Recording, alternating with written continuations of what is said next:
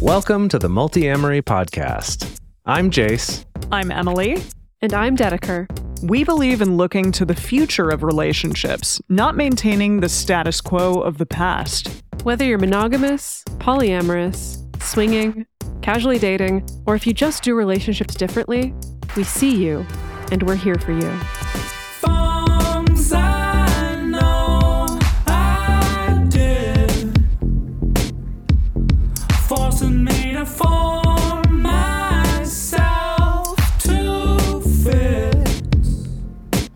Hello, Multiamory listeners. This week, we are doing something a little different. We are going to be featuring an interview that I did on the podcast Help Existing, which is hosted by my friend and longtime friend of the show, Rachel Krantz. Krantz is also the author of Open, an uncensored memoir of love, liberation, and non-monogamy. Rachel and I had a great conversation about boundaries, figuring out what your boundaries are. How do you communicate boundaries in a way that's both firm and compassionate?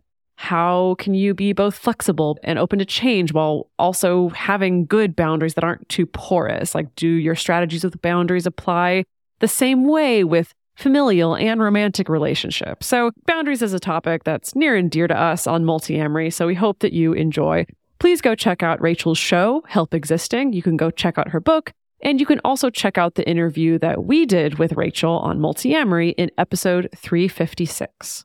Rachel is also the person who wrote the foreword to our book, Multiamory: Essential Tools for Modern Relationships, which covers some of our most used communication tools for all types of relationships. You can find links to buy that at multiamory.com/book or wherever fine books are sold. And also you can check out the first 9 episodes of this podcast, where we also go over some of our most commonly referenced communication tools if you hear us bring those up on the show. So with that, please enjoy this interview with Rachel and Dedeker.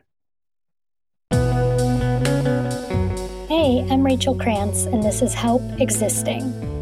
Today, I'm talking with a dear friend who definitely helps me exist.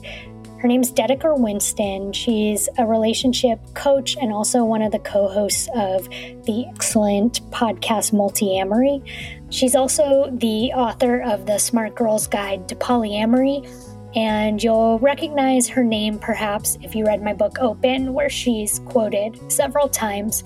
And that's just because she's such a wise person when it comes to communication in relationships, be they non-monogamous, monogamous, familial, or otherwise. And I had the pleasure of reading an advanced copy of Multiamory's book that's coming out next March, Multiamory. And one chapter in particular was about boundaries, and boundaries are definitely a hot topic. Some people think the word and concept is overused. Some people think that they are the solution to everything. So I wanted to have an in-depth conversation with Dedeker about boundaries and how to sort out what they are. How would you go about figuring that out? How do you go about communicating them? And I wanted to talk about this in a way that was inclusive of romantic relationships, parental relationships, friendships, whatever else. We had a great conversation that I found personally very helpful in distinguishing the way I could express my boundaries, the way I can continue to figure out what they are, and how I can stay both firm and flexible in them. So I started out by asking Dedeker how she would define a boundary. Oh, what isn't a boundary these days? Oh, I say that only half jokingly because boundaries are such a hot topic. I think they really have become more and more popular. I think when people encounter the concept of boundaries, and especially millennials, it can be very exciting. I think it's very exciting to feel like, ooh, we've been given the thing to point to that's going to be the solution to the problem. You know, I can point to this thing in myself of like, aha, if I just fix this one area, then everything else is going to fall into place. Or we can even point to this in other people of, oh, look, like this person clearly has such poor boundaries. Now, if they just fix that, then everything would fall into place. And I do think there's a little bit of a contradiction within the concept of boundaries of, on the one hand, I really don't believe that they're this like one size fits all multi-purpose magic bullet that can solve absolutely everything. Like, I don't think that they're just fundamentally airtight at the end of the day. And also at the same time, I do think that one's personal boundaries can really be a linchpin and a really important focus point that can affect the quality of your life and your relationships with any other human being that you come across. But all that being said, I guess the textbook definition that I would give is that, a boundary refers to any kind of guideline or a limit or a standard that you establish for yourself and that you apply to yourself and then also enforce upon yourself for the purpose of protecting you, yourself, your energy, your space, your time, and also preserving your personal values. That's a great definition.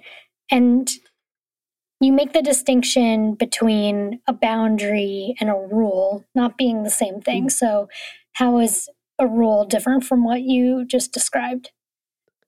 The thing that I come back to all the time is thinking about boundaries within the realm of this only applies to myself. And then when we're thinking about a rule, that's when I start to think about, okay, now I'm trying to restrict other people's behavior or control other people. Rules don't necessarily have to be bad. Like, I don't think all rules are evil or that all rules are inappropriate.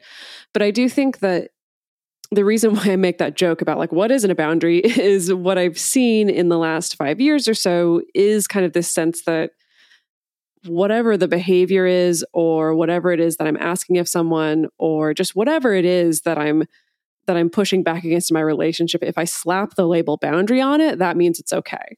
Because we know that boundaries equals good and important and you have to respect them. And so whatever it is, if I just say, this is my boundary, that's my boundary, then it's going to be okay. And it's not that I want to come in and like police people's language necessarily. I'm more thinking about, are there better ways for us to think about this that just make this feel simpler, more accomplishable, and just a little bit more clear?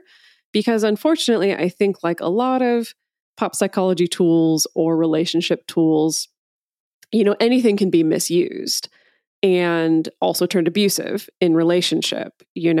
Just as a tangential example, like I've heard a lot of stories within my own community of the nonviolent communication model is a fantastic model. I highly recommend everyone goes out and Googles it if they're not familiar with it already. Like, really, really fantastic tool, great place to start from, especially if you're struggling with the way that conflict goes in your relationships or the way that communication around uncomfortable topics, difficult topics goes in your relationships. And also, people have been in relationships where NVC as a tool has been, they've had their heads bludgeoned in with it, essentially, where a partner has used it to like really dictate the way that they converse and the way that they talk and telling them, oh, if you don't talk this particular way, then I can't listen to you or your feelings are not valid or things like that. And so I think the same thing applies with the concept of boundaries, is that I do just think that we need to be careful to make sure that we're not kind of trying to ride this wave of, okay, I know that this concept is like, has so much social capital behind it of like, it's infallible and perfect and has to be respected. And therefore I can sort of pack into it a lot of maybe not so great behavior or really not kind behavior, not kind communication at the same time. Right. That's a great point. And I want to get into untangling the subtleties of that throughout this conversation. I guess one thing I get stuck on in the distinction between rules and boundaries, like it makes sense that a rule is something you impose on someone else, a boundary is something you are responsible for enforcing. But sometimes I feel like it is a little bit confusing semantically to me. For example, if your boundary with your ex is like, I don't want to talk to you anymore. If they are trying to call you, then you might say like, I don't want you to call me anymore, right? But isn't that then enforcing something on them to express, I don't want you to call? Like, what about when you're directly asking people to not do something? It seems that it's never just you responsible for enforcing it, because it's always going to be a two-way dynamic of, is the person willing to do or not do the thing you're saying is your boundary? Yes. 100%. And I do think that's where people get a little bit hung up because, as you point out, we're not in a vacuum. We're not in this weird sort of like anarchist vacuum where, we're all these kind of like little sovereign planets floating around just responsible for ourselves. Like we do live affecting each other, and especially when we're in close personal relationship.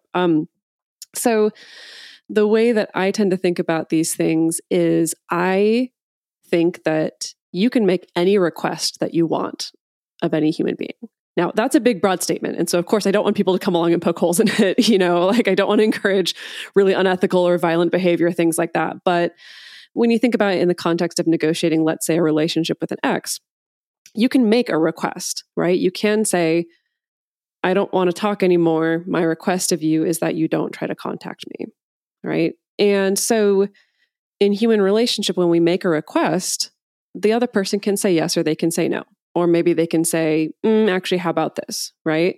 And so then when the responsibility comes back on us is when we have to sit with, okay, if they say yes, how does that change things? If they say no to this request, how does that change things, right?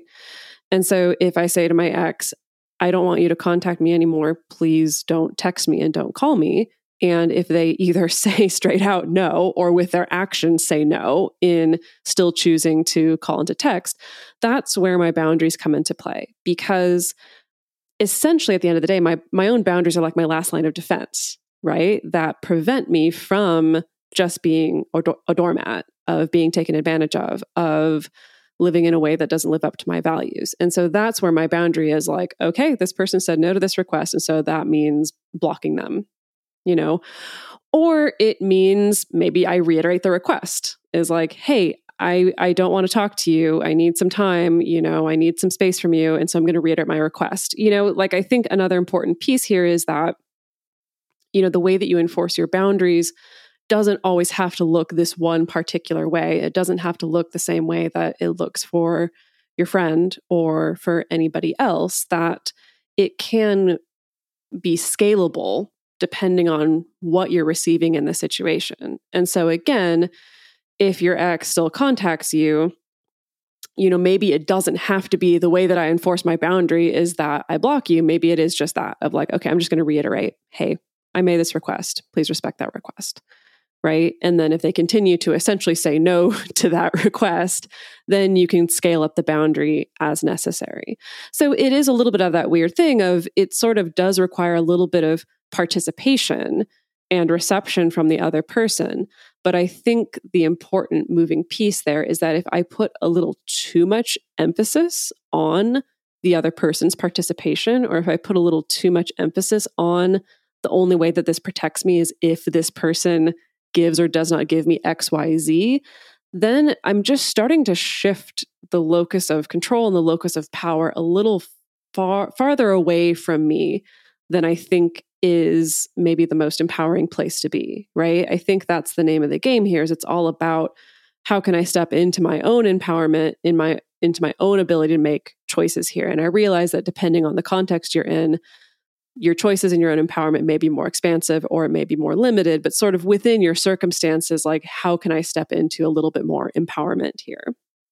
As opposed to when I think about maybe the not so great version of this would be, okay, I have a boundary about not talking to my ex, but instead of me doing anything about it, I'm just going to ask them, hey, don't contact me. Hey, don't contact me. Hey, don't contact me. Hey, don't contact me. And I'm going to keep getting more angry, more upset, more destabilized because they keep contacting me, but I'm not literally doing anything to protect myself in this situation. And to describe it that way sounds a little bit ridiculous, but I've seen it play out all the time when people are in that weird gray area of negotiating. How do I want to stay in contact with my ex? Sometimes people don't want to be the one to put in the boundary. They think that like, oh, if I'm the one to block, that's going to make me look like I'm upset or that I quote unquote lost the breakup or that I'm hurting, So like there's a lot of things that do hold us back from actually having boundaries. And then that does mean that we put ourselves in a position where we're a little bit beholden to the other person. Right. Okay, that's a really good distinction. And I think that is where sometimes that initial feeling of when you start asserting boundaries or figuring out your boundaries, you can think at first, oh, this is the solution. I've certainly felt that myself, because I think where there is truth in that is that when you don't know what your boundaries are and they're consistently eroded, you lose self-respect. And that, for me, I think I haven't always realized that that's what's happening until the boundary is up. And then I realize, oh, like, I don't feel as emotionally all over the place, or, oh, it's easier to maintain a healthy friendship or a healthy relationship, or I have more energy to do other things. I think people turn to these boundaries, maybe in some cases manipulation, but also because really it's been pushed so far for so long that they have to finally do that in order to just even figure out who they are apart from a relationship that is very unhealthy.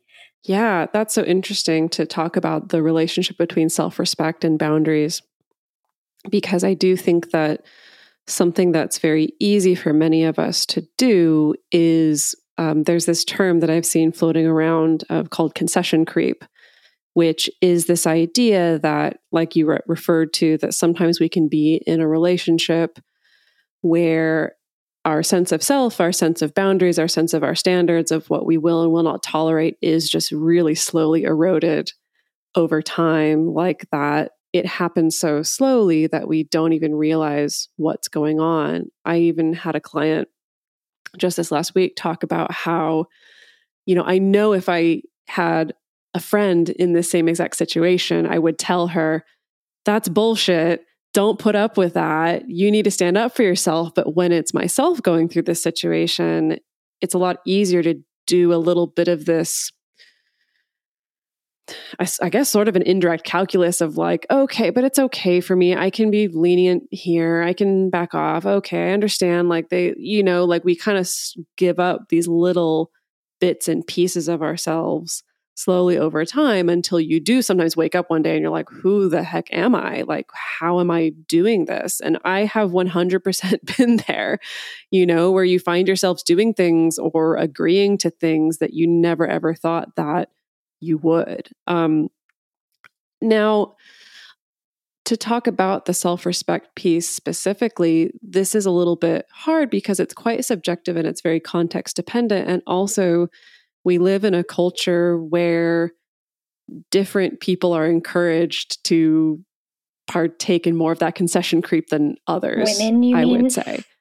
Yeah, usually women, often people of different marginalized identities, just like the people who have not necessarily held the power.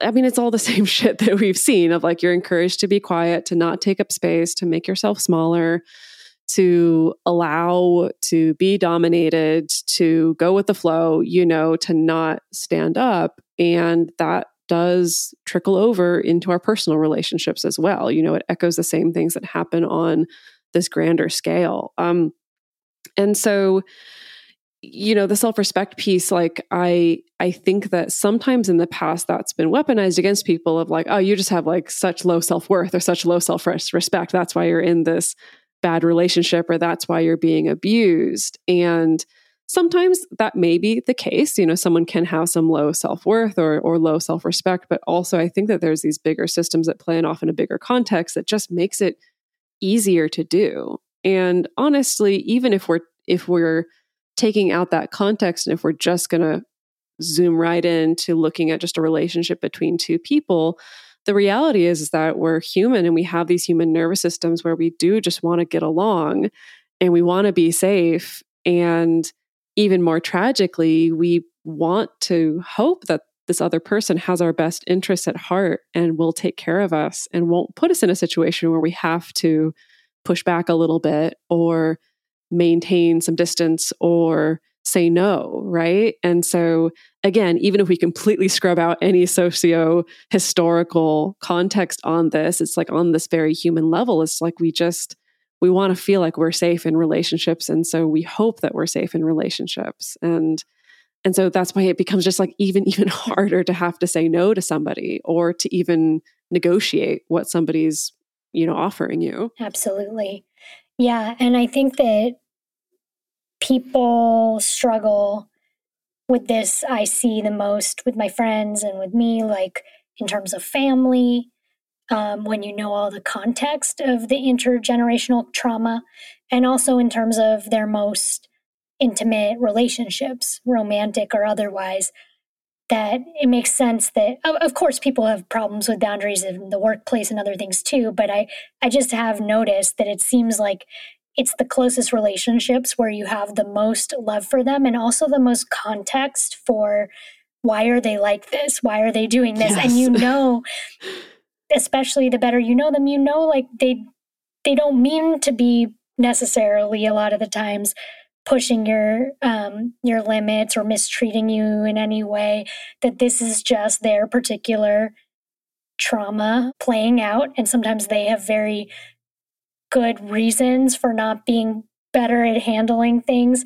And so it's very hard because you empathize. And I think that's where that concession creep is a really good term, because it's like, it's so easy to keep saying, yeah, well, but this doesn't mean as much to me as it does to them, right? Or I can handle this, and so I can just bite my tongue in this situation, or I can just put up with it because like I'm the one who's more stable, or whatever else.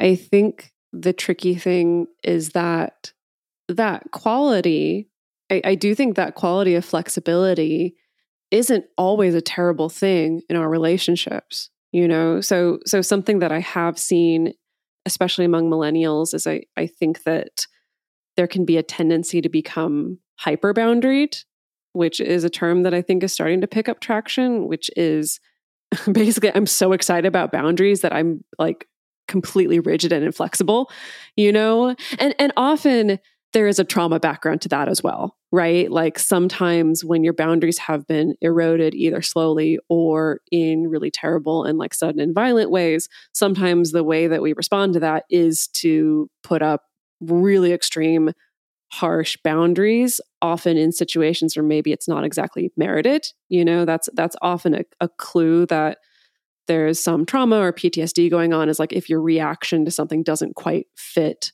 what the stimulus is or what the situation is. And so, I think that it's also important for us to be mindful of that and to not just become hyper-boundaried, right? Where it's just like, I have no flexibility, I have no compassion, I'm not going to make any concessions for you whatsoever.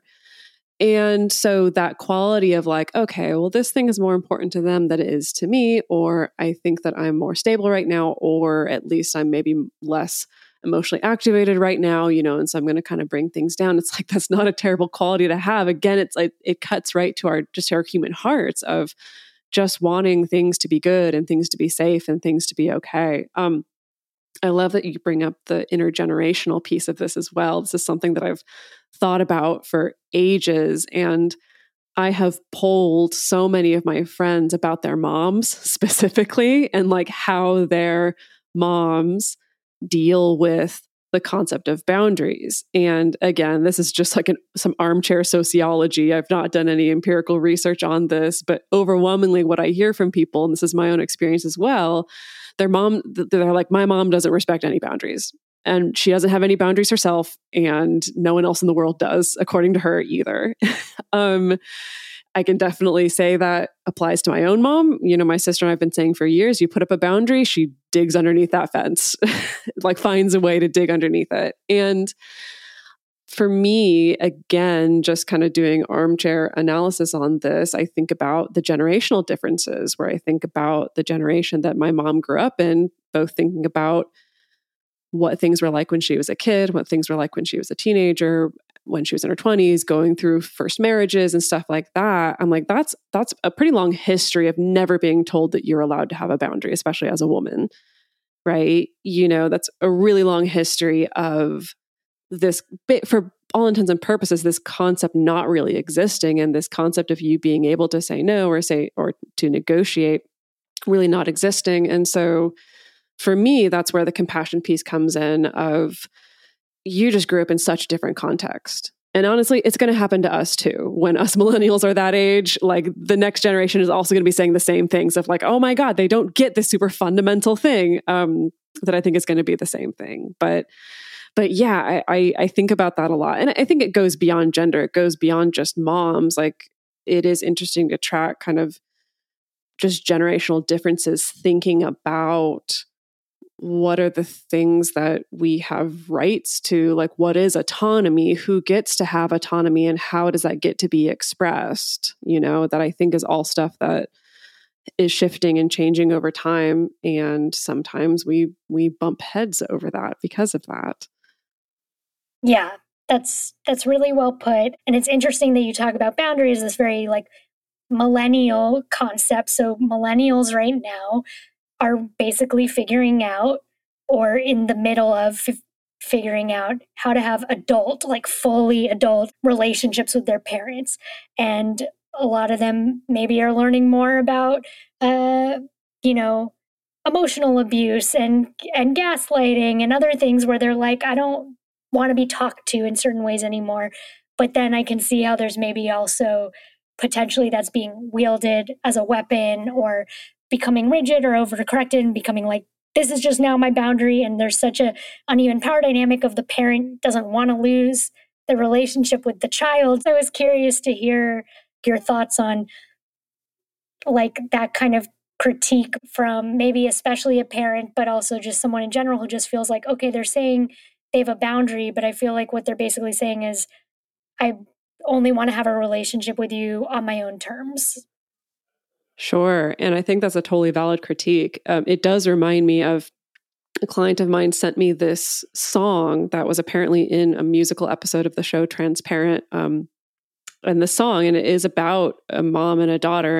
And the title of the song is Your Boundary is My Trigger, which I feel like it just encapsulates the whole issue right there. And again, not just with parents and children, but I think that that's where people run into conflict with all this stuff, is that someone puts up a boundary and that really triggers me in some way, or the way that they put up a boundary, or they made a demand or an ultimatum or created a rule and called that a boundary. And that's really triggering and upsetting and abandoning for me, or things like that. So it's definitely, I think, a fundamental part of the way that we bump into each other with these and things. Just a reverse of that too, I would just jump in and add, your trigger is my boundary. It's often the case, right? It's like, it's so obvious they're acting out of their emotional triggers, usually when someone's doing something that's violating your boundary. It's clearly their own abandonment issues, or their own, anger, or their whatever else. Yes, you're so right. So I had an interesting unintentional lesson in this. So last year, I started going to couples therapy with my mom, actually, which, I'll call it awesome. No, really though, after spending like a year in, like, we were going to therapy together every other week or so, I will call it awesome. Genuinely. It really transformed our relationship. And I never in a million years thought that my mom would go to therapy with me, or therapy at all. That side of the family is like very conservative Republican, poor, working class, like not really the demographic that you think would jump straight into therapy as a mother and daughter as soon as they're getting into any kind of conflict. And so I was totally amazed that she even took me up on it. And when I started talking to some of my friends and my peers about, hey, I'm doing this, or I'm going to do this with my mom, the overwhelming sentiment was, your parents are just your parents. Like, you don't have the option to negotiate that or to change that relationship. Like, you're kind of stuck with them the way that they are. And part of that is true.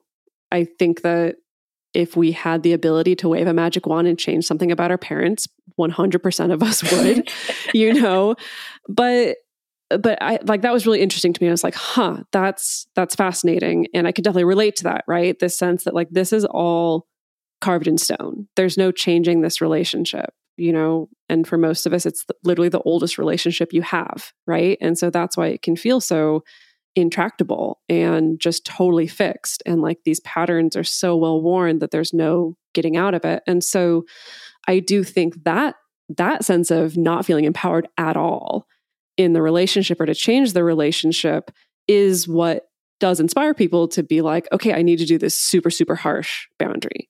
And again, there's situations where that's totally appropriate, right? You know, people have some like horrible, horrible family relationships, parental relationships, extremely abusive, extremely toxic. And, you know, there are situations where I do think it's 100% appropriate to go as far as you possibly can with the boundaries to protect yourself. But I also think there's a lot of situations where that's not necessarily the case. You know, for me, what inspired me to even pitch this idea to my mom was, you know, I've been on this personal journey the last 10 years of figuring out my personal relationships, and started working then as a coach and working one-on-one on clients, and then starting to work with couples and like doing all this couples therapy training and like really learning about the ways that I can help empower people to feel more empowered to affect change in their relationships or to affect change in communication patterns. And of course, started applying that to my own life and like absolutely loving it. You know, loving the ways that I could communicate with the people who are closest to me, the way that I can negotiate and just like really directly express the things that I needed. And then looking at my relationship with my mom and realize I have none of that. Like there's none of that there. I realized there's no collaboration in how this relationship is and how it functions, where there's collaboration in a lot of the other relationships I have in my life, or my romantic ones, sexual ones, friendships. And so I do think that there's something about this kind of collaborative energy that I do think is an ideal in relationships that, again, ideal, which doesn't always match up with reality, but I do think the ideal is that we, as two people, we can come together and we can co-create our relationship and kind of collaborate on like how we want this to function. And maybe it won't work out because maybe our needs and wants are just like a little bit too on opposite ends of the spectrum, but ideally we can find ways to negotiate and collaborate and just find what works for us. And so I think in my situation, working on all this stuff with my mom finally started to unlock at least some sense of that collaboration. It's definitely not 100% perfect, and it never will be 100% perfect, but at least there's this sense of we can both see how we're contributing to this relationship and can make requests of each other, and also can take ownership of our own behavior and how we want to show up. I do think that in parent-child relationship, even if we could dial up the sense of collaboration by like 10%, would help a lot. For people listening and wondering on the practical end, was that something you were able to get covered with insurance? How does that work? If you want to go with your mom and she has different insurance? No, that's something you have to pay out. Yeah, we were also living in different states, so it was like a complicated thing. I did a bunch of research and found a practice of therapists who all specialized in mothers and daughters, and then we basically just had to negotiate like a special rate, right? That would make sense for both of us. And fortunately, the practice was open to giving us a sliding scale. So we were fortunate enough in that the practice that we went to was willing to work with us. But I know that's definitely not the case for everybody. I mean, yeah, insurance coverage for these sort of things is so fraught. I mean, there's very little couples therapy that's actually covered by insurance, even for people in romantic relationships. So yeah, that's also just one piece of, again, a bigger systemic issue here. Hey, everybody, we hope you're enjoying this episode. We're going to take a quick break to talk about some ways that you can support this show. We love being part of a community of people like Rachel Krantz who are making content and putting it out there into the world for free. And the way that we're able to do that is through our sponsorships and through support from listeners like you. So please take a moment, check them out, see if any are interesting to you. And you can also go to multiamory.com/join and learn how to support the show and join our private communities there. Look, Bumble knows you're exhausted by dating. All the must not take yourself too seriously and 6'1" since that matters. And what do I even say other than, hey? Well, that's why they're introducing an all-new Bumble with exciting features to make compatibility easier, starting the chat better, and dating safer. They've changed, so you don't have to. Download the new Bumble now. With Lucky Land Slots, you can get lucky just about anywhere. Dearly beloved, we are gathered here today to... Has anyone seen the bride and groom? Sorry, we're here. We were getting lucky in the limo and we lost track of time. No, Lucky Land Casino, with cash prizes that add up quicker than a guest registry. In that case, I pronounce you lucky. Play for free at LuckyLandSlots.com. Daily bonuses are waiting. No purchase necessary. Void where prohibited by law. 18 plus. Terms and conditions apply. See website for details. I want to get the language clear in a way that might be helpful for the listeners. What are some ways that you found are particularly good for phrasing boundaries? From my perspective, boundaries are all about what's my behavior, what are my choices, what are my actions, what am I going to do in this situation? And what that means is, depending on the situation, I may not even need to express my boundary to someone verbally, right? Because if it's really just about me, I'm really the only one who needs to know what the boundary is. There are some situations where, of course, there needs to be a buy-in, or it is going to be the most ethical thing to let someone know, hey, this is my boundary, rather than letting them just like tromp all over you and then you get mad at them or things like that. So I just want to back up and say that we're not always going to be in a situation where we're having to verbally express our boundary. And I can give a personal example of this, where a few years ago, I did have a particular family member from my dad's side of the family who does not have great opinions about my mom's side of the family necessarily. And so every time this person would ask me when I was on a visit, oh, how's your mom doing, or things like that, for many years, I would just be honest of oh yeah, this is going on. And pretty much whatever I said, this particular family member would have something negative to say, would have some kind of criticism or some kind of judgment. And then, of course, that would put me in a weird position of I don't know, I feel caught between two sides of the family. All my divorced child baggage is coming up and I don't know how to deal with this, right? And I didn't feel like I could make a request without it causing a ton of conflict. And so I put a boundary on myself of, if this family member asks any of those type of questions, I'm just going to say, oh yeah, she's fine. Everyone's great. Thanks for asking. And then I'm going to change the subject. And so I didn't have to walk up to this family member and be like, by the way, this is my boundary. So if you do X, Y, and Z, I'm going to leave, or I'm going to change the subject, or I'm just going to say this. I didn't have to say anything, but the end result was I've been doing that for years now. And it's been great because this person doesn't have the opportunity to rattle off something critical or judgmental or put me in a position where I'm having to weirdly defend one side of the family. And it's been a victory in the sense that it's protected me, it's protected my time, it's protected my energy, and it's protected my values of not wanting to trash talk one side of the family to the other side of the family. And I could do all that without needing to have this big, serious, dramatic conversation of, you need to know what my boundary is. Now, if things had gone differently, where maybe if I decide that's my boundary and I tell that person, oh yeah, everyone's fine, they're doing great, and then I change the subject and maybe they keep coming back to it, really keep prying or really keep wanting to know, then maybe it's sort of a phase 2 deployment of boundaries, where then maybe I do need to say something of hey, actually, I don't want to talk about this, but it didn't reach that point. So I don't think I have any guidelines that will apply to any and all situations, but I do think if we want to get to the spirit of this, it's about protecting yourself. And I suppose ideally also preserving your relationships, or at least making your relationships go smoothly or feel more at ease in your relationships. But I do think it is important to just be clear with yourself about what's the end goal here. And this is when it can get really sticky, because when we're activated and when we're hurt, or when someone's activating some of our attachment trauma or stuff like that, these desires to hurt the other person can come up, or to control the other person, or to make the other person feel just as guilty as they're making you feel guilty, can really color how we approach these things and how we choose to enforce the boundary. That's where it starts to get a little bit sticky.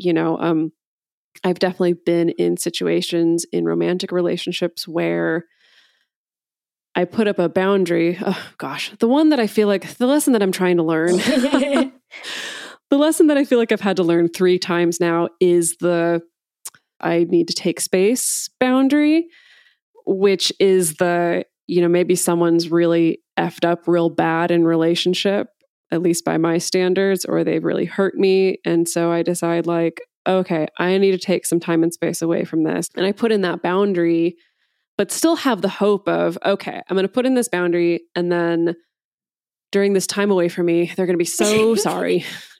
and so sad. I've taken myself out of their life and they're just gonna be like, oh my God, what did I ever do without her? And so that means when we end this period of no contact or space, then their behavior is going to be fixed, or their mind is going to be changed, or I'm going to get exactly what I want. And again, it's that weird way where like our motivations kind of. Yeah. And I mean, of course I wouldn't call myself manipulative, right, no. But if I'm honest with myself at the end of the day, I'm like, there is that hope. Right. Or hope that the boundary will change the other person's behavior, which, yes. I mean, it does sometimes work, right? Maybe less often in romantic relationships, but I've seen that work for people with their parents quite well, or siblings, or things like that, where it does seem to radically change things when they have those boundaries. Yeah, but so then the tricky thing is, and what I've had to learn so many times is then when it doesn't quote unquote work, where they didn't change their behavior or they didn't change their mind, or I'm not getting what I want, can I still maintain that boundary? Is it still a boundary, or was it really just me trying to change them and control them? Because this is when things start to really fall apart, is let's say I'm like, okay, I'm not going to talk to you for a week. That's my boundary. I need this space. And then I come back after a week and like, you still haven't changed your mind, or you're not giving me what I want. Do I then try to whip out a different tactic? It's like ultimately still trying to get what I want out of you, or is it more about protecting myself? And that's really, really hard. We really hope for the people that are close to us, the people who love us, to care for us and to want the same things that we want and to give us the things that we want and that we need in a relationship. And then when we're not getting those things, it is so, so, so, so hard to come to that conclusion of like, okay, I need to protect myself, or I need to take myself out of the relationship. I think the thing that I'm circling around is the fact that when you put up a boundary or enforce a boundary, especially in a place where you have not before, chances are good that it may cause some conflict, right? Or cause some sort of reaction. But conflict isn't necessarily the defining characteristic of a boundary. Sometimes I do think folks feel like boundaries are like a weapon, like this is my only weapon on me. And so of course I have to clobber people with it, or of course I have to be extremely harsh or intense with it. And again, sometimes that's appropriate, but I don't think it is the defining characteristic of a boundary. And I think like these examples that I've talked about, where it's just like, I'm just telling this boundary to myself and I don't need to tell anybody else about it. And as long as that's working and it's preserving the relationship, which is something that I want, and it's also preserving myself and my energy and my autonomy, then it's good, and I didn't have to clobber anybody with it. So then in terms of the phrasing, let's say you've realized, okay, it's not working as an internal boundary. I'm going to need to articulate this clearly, but I don't want to do it in a way that's rigid. I guess I'm curious how you think we can, when we have to have these difficult conversations, frame it in a compassionate and clear way. Yeah, totally. And again, I think this is assuming we've already tried to go the route of making a request, to try to go the route of collaborating. And then now we need to go the route of, okay, no, I just need to put a boundary in. We just need to check ourselves of, am I hoping that by telling this person that this is my boundary, that that's going to solve everything about their behavior? Like, can I still follow through with this even if their behavior doesn't change, or if they've said no to all of my requests? The sort of the request formula that I give people is just starting with, I feel X about Y situation, I need Z, or I would like Z, or I would appreciate Z, right? So we can start with, I feel confused, overwhelmed, unsure about staying in contact with each other during this time. I would appreciate if we could agree to not contact each other for the next 30 days or so, right? And then they say yes, or they say no, or they say, oh, but what about this, or what about that? And we have that conversation. And then if they keep bothering you, even after you've made that request, then maybe it is like, hey, I made this request and it's not being honored. And so I'm going to do X. I've decided that I'm going to block you on my phone for the next 30 days or whatever it is. Again, like that sort of phrasing, just that example that I pulled off the top of my head, you can deliver that in a really shitty way and painful way, and you can deliver that in a really compassionate way. I in my definition of boundaries, I talked about preserving your values. And I do think some of this exercise does come down to figuring out what those values are. And sometimes our values are uncomfortable. And so, for instance, I just went through a breakup at the beginning of the year, like a really painful, intense one. And communicating with him, figuring out logistics of like getting my stuff back and like all the kind of like wrap up stuff that you unfortunately have to do at the end of a relationship.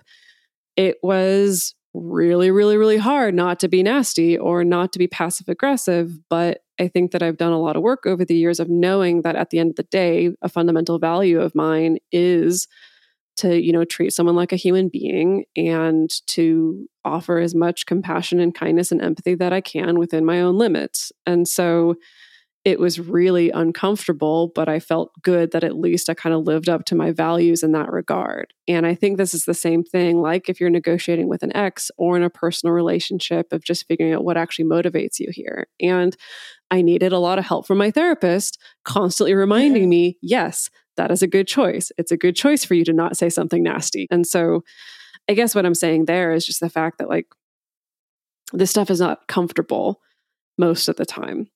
And it's especially not comfortable if not only are you working through painful feelings, but you're also trying to be a decent human being at the same time to maybe someone that you don't feel deserves it, even harder. And so this is another area where it is important, I think, to get support around if you're having trouble putting up a boundary in a way that you think matches your values, whether that's support through a therapist or a professional or just through a friend that you trust or a family member or a partner or things like that. I think where a lot of people struggle, particularly in relationships where maybe there's been the most boundary erosion consistently over a long time, or they are part of one of those marginalized groups that is supposed to just keep taking it. They're like, the problem is I've lost touch with like, I don't even know what my boundaries are. And I'm not even sure like what my values are apart from this other person's values. So yeah, I'm wondering suggestions you have for figuring that out. Yeah. So values, the way that I distinguish these things is I think about values are about what you do want in your life and in your relationships, and boundaries are more there to protect you from the things that you don't want. But it's important to be clear on both, right? So a few years ago, I believe I stumbled across this exercise for figuring out your own values. And again, this is just a starting point. I think this is a lifelong investigation for all of us. But, it was basically a writing exercise where you sit down and you think about a time in your life when you felt the most proud. And you get specific about what was going on in my life, what was going on in my work, what was going on in my relationships at that time. And then you think about a time in your life where you felt the happiest. And same thing, what was going on in my life, work, relationships, whatever is important, just really getting a snapshot of what was going on at that time. And thinking about what was a time in my life when I felt the most fulfilled and satisfied, what was going on in work, relationships, life, all these things. And from there, you can start to piece together, like, what is the goodness that I seek in my life? Or what are the good things in my life, or the good things that I have experienced that, and this is beyond just, I don't know, memories of a fun trip or a fun date or whatever it was. It kind of gets to the heart of like, really, what's the juice there for you as a human being? And I think connecting to like the feeling proud and also the feeling fulfilled and satisfied gets there beyond just like when you felt happy or when you're having fun. It gets to really what you feel like, again, just like fulfills you the most. And so there, I think is a really, really powerful exercise. And ever since I did it just a couple of years ago, like I think about it all the time. I ended up coming up with these 3 words essentially. And it can be helpful. You can Google like list of values or examples of values. Sometimes it's helpful to have just like a word list to pick from to start getting that ball rolling. And all the time now, when I'm in situations where I'm not sure what to do next, or I feel a little bit lost or a little bit confused, I will pull up that list of those 3 values and think about, well, with these values in mind, does that influence my decision? And it's never like a crystal ball of like, this is exactly what you can do, but it more often than not really, really helps with decision making, or really helps me to clarify what I should be focusing on in that particular situation. And so I do think connecting to that for folks can be really, really helpful, almost to kind of connect to a sense of an ideal self or a more fulfilled self. And then you can think about what are the ways that my relationship, my life context are chipping away at that, or where I feel like I need to shrink away that part of myself, or where I feel like there's things blocking me from actually living to this particular value. And that can be a really important place to start. The other side of this that I think is really helpful for folks, again, thinking more about through this lens of what I don't want as opposed to what I do want, is to think about, if this was happening to your best friend, what would you tell them, right? Like, if they're experiencing this same behavior, or they're suffering in this particular way, what would you tell them? What boundary do you think that your friend needs to have? And sometimes that is all the clarification that we need to understand, the ways that we can be shifting, or the ways that we can protecting ourselves in a better way. The book you have coming out soon, you just delve into so much around communication in this book that is so, so helpful. And there's an entire chapter on boundaries. Something I learned that I was hoping you could maybe explain is the SELF acronym, as a way of remembering, kind of summarizing some of the boundary things we talked about. Yeah, the SELF acronym. So SELF. So that stands for search, evaluate, live it, and follow through. And so what that means with boundaries, so we start with the search, right? Thinking about what is going on in my life currently that feels like it's running counter to my values, or what has gone in my life in the past that I feel like has run counter to my values. Where are the places that I'm hurting? Where are the places where I feel like there's friction, especially in particular relationships? What behaviors from others are clashing with my own standards of behavior? So that's the searching phase. And it can be really helpful for people to journal, maybe talk to a therapist or talk to a friend, just sort of throwing spaghetti against the wall of just trying to figure out what is there. Are there any patterns? Like, have I noticed that, like, oh yeah, always in my working situations, I end up totally overcommitted and resentful. Or yeah, I get really upset because my dad is constantly interrupting me when we're having conversations, so it's just sort of taking stock and maybe even writing some things down. And then we move on to E, the evaluate step, which is thinking about, okay, what are some boundaries that I could put in here? Let me evaluate what are the self-protective measures that I might try. So it could be things like, if someone interrupts me, I'm going to stop the conversation, I'm going to walk away. Or it could be if I'm at work and my manager asks me to take on this particular task at 4:45 p.m. on a Friday, I'm just going to say no, or I'm going to say, great, I'll do that on Monday, or whatever it is, And then it's also evaluating whether or not I can maintain that. So again, like, is it actually possible for me to enforce this boundary in the way that I'm envisioning? Would I actually do it? Can I consistently enforce this across all situations? Can I enforce this even if I don't have the other person's buy-in, or the other person doesn't change their behavior in the way that I wish that they would?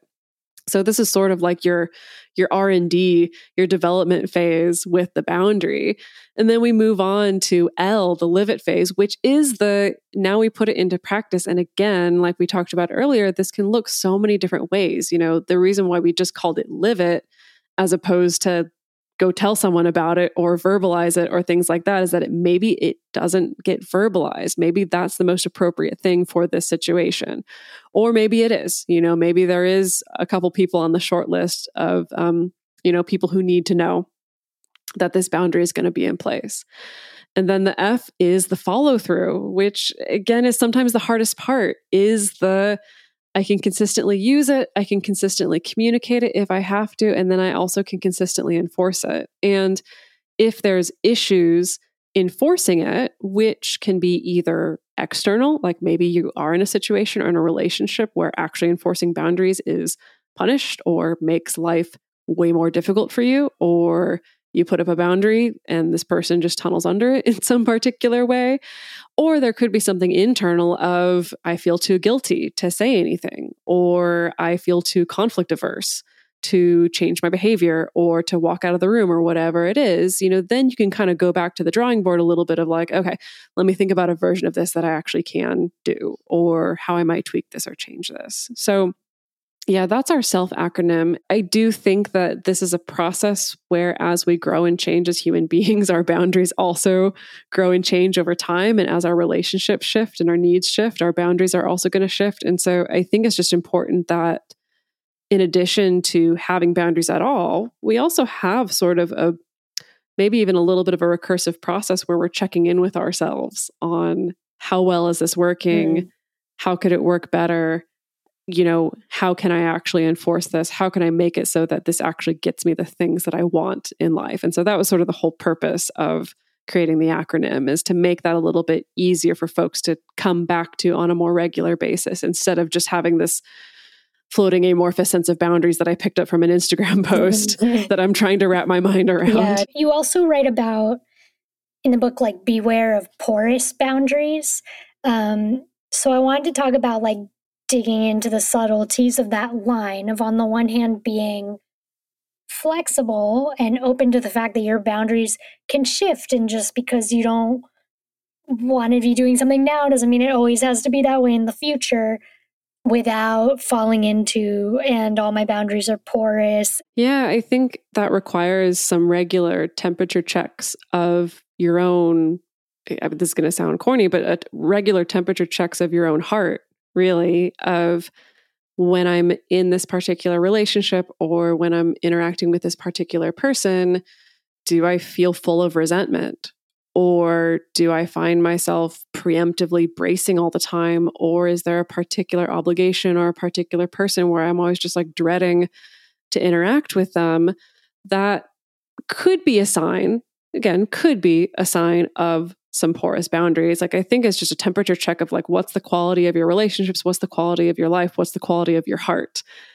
Right. And so, if it feels like I'm just a doormat, or people take advantage of me, or I make requests and then no one honors those requests or things like that, could be a sign of some porous boundaries. Again, this starts to get into this weird territory where we don't want to be victim blaming anybody, because, what creates a successful boundary is not just your willpower as an individual. But again, if it's something that you're concerned about, I think that's the place to start, is just, again, taking the inventory of where are the areas where I feel resentment or dread in my life? And is there any way that I could be better protecting myself against that? That's great. I really love that as a barometer, and resentment in general is a really good thing to listen to, that I think sometimes people just think that's just the way the relationship is. It just makes me feel resentful, and that's just being alive. And it's no, actually remembering that we're not actually doing the other person any favors in the ultimate sense if our interactions with them are secretly filled or not so secretly filled with resentment and dread. That often there's probably some good reasons for that, of they're misbehaving in some way that maybe they need to address in themselves or work on. So I think that can be helpful sometimes to remember that there's a way you can do it in a spirit of compassion, even if the other person can't hear that yet, that it's not in itself a mean thing to be doing, even though it really feels like it sometimes, that it can actually in the ultimate sense be something you're doing in a compassionate way, first and foremost for yourself, but also for the other person, because you don't want to interact with them in a negative way, or you don't want to reinforce patterns in them that are actually them hurting themselves as well. Yeah, I couldn't have said it better. That was a great sum up. All right. Thank you so much for doing this. It's been helpful for sure for me. Good. I'm so glad. We hope that interview was helpful for you. Again, that was Help Existing, hosted by the beloved Rachel Krantz. You can go follow her show, and you can find more of her work at racheljkrantz.com. The best place to share your thoughts with other listeners about this episode is in the episode discussion channel in our Discord server, or you can post about it in our private Facebook group. You can get access to these groups and join our exclusive community by going to multiamory.com/join. In addition, you can share with us publicly on Twitter, Facebook, Instagram, or TikTok. Multiamory is created and produced by Jace Lindgren, Emily Matlack, and me, Dedeker Winston. Our production assistants are Rachel Shenowork and Carson Collins.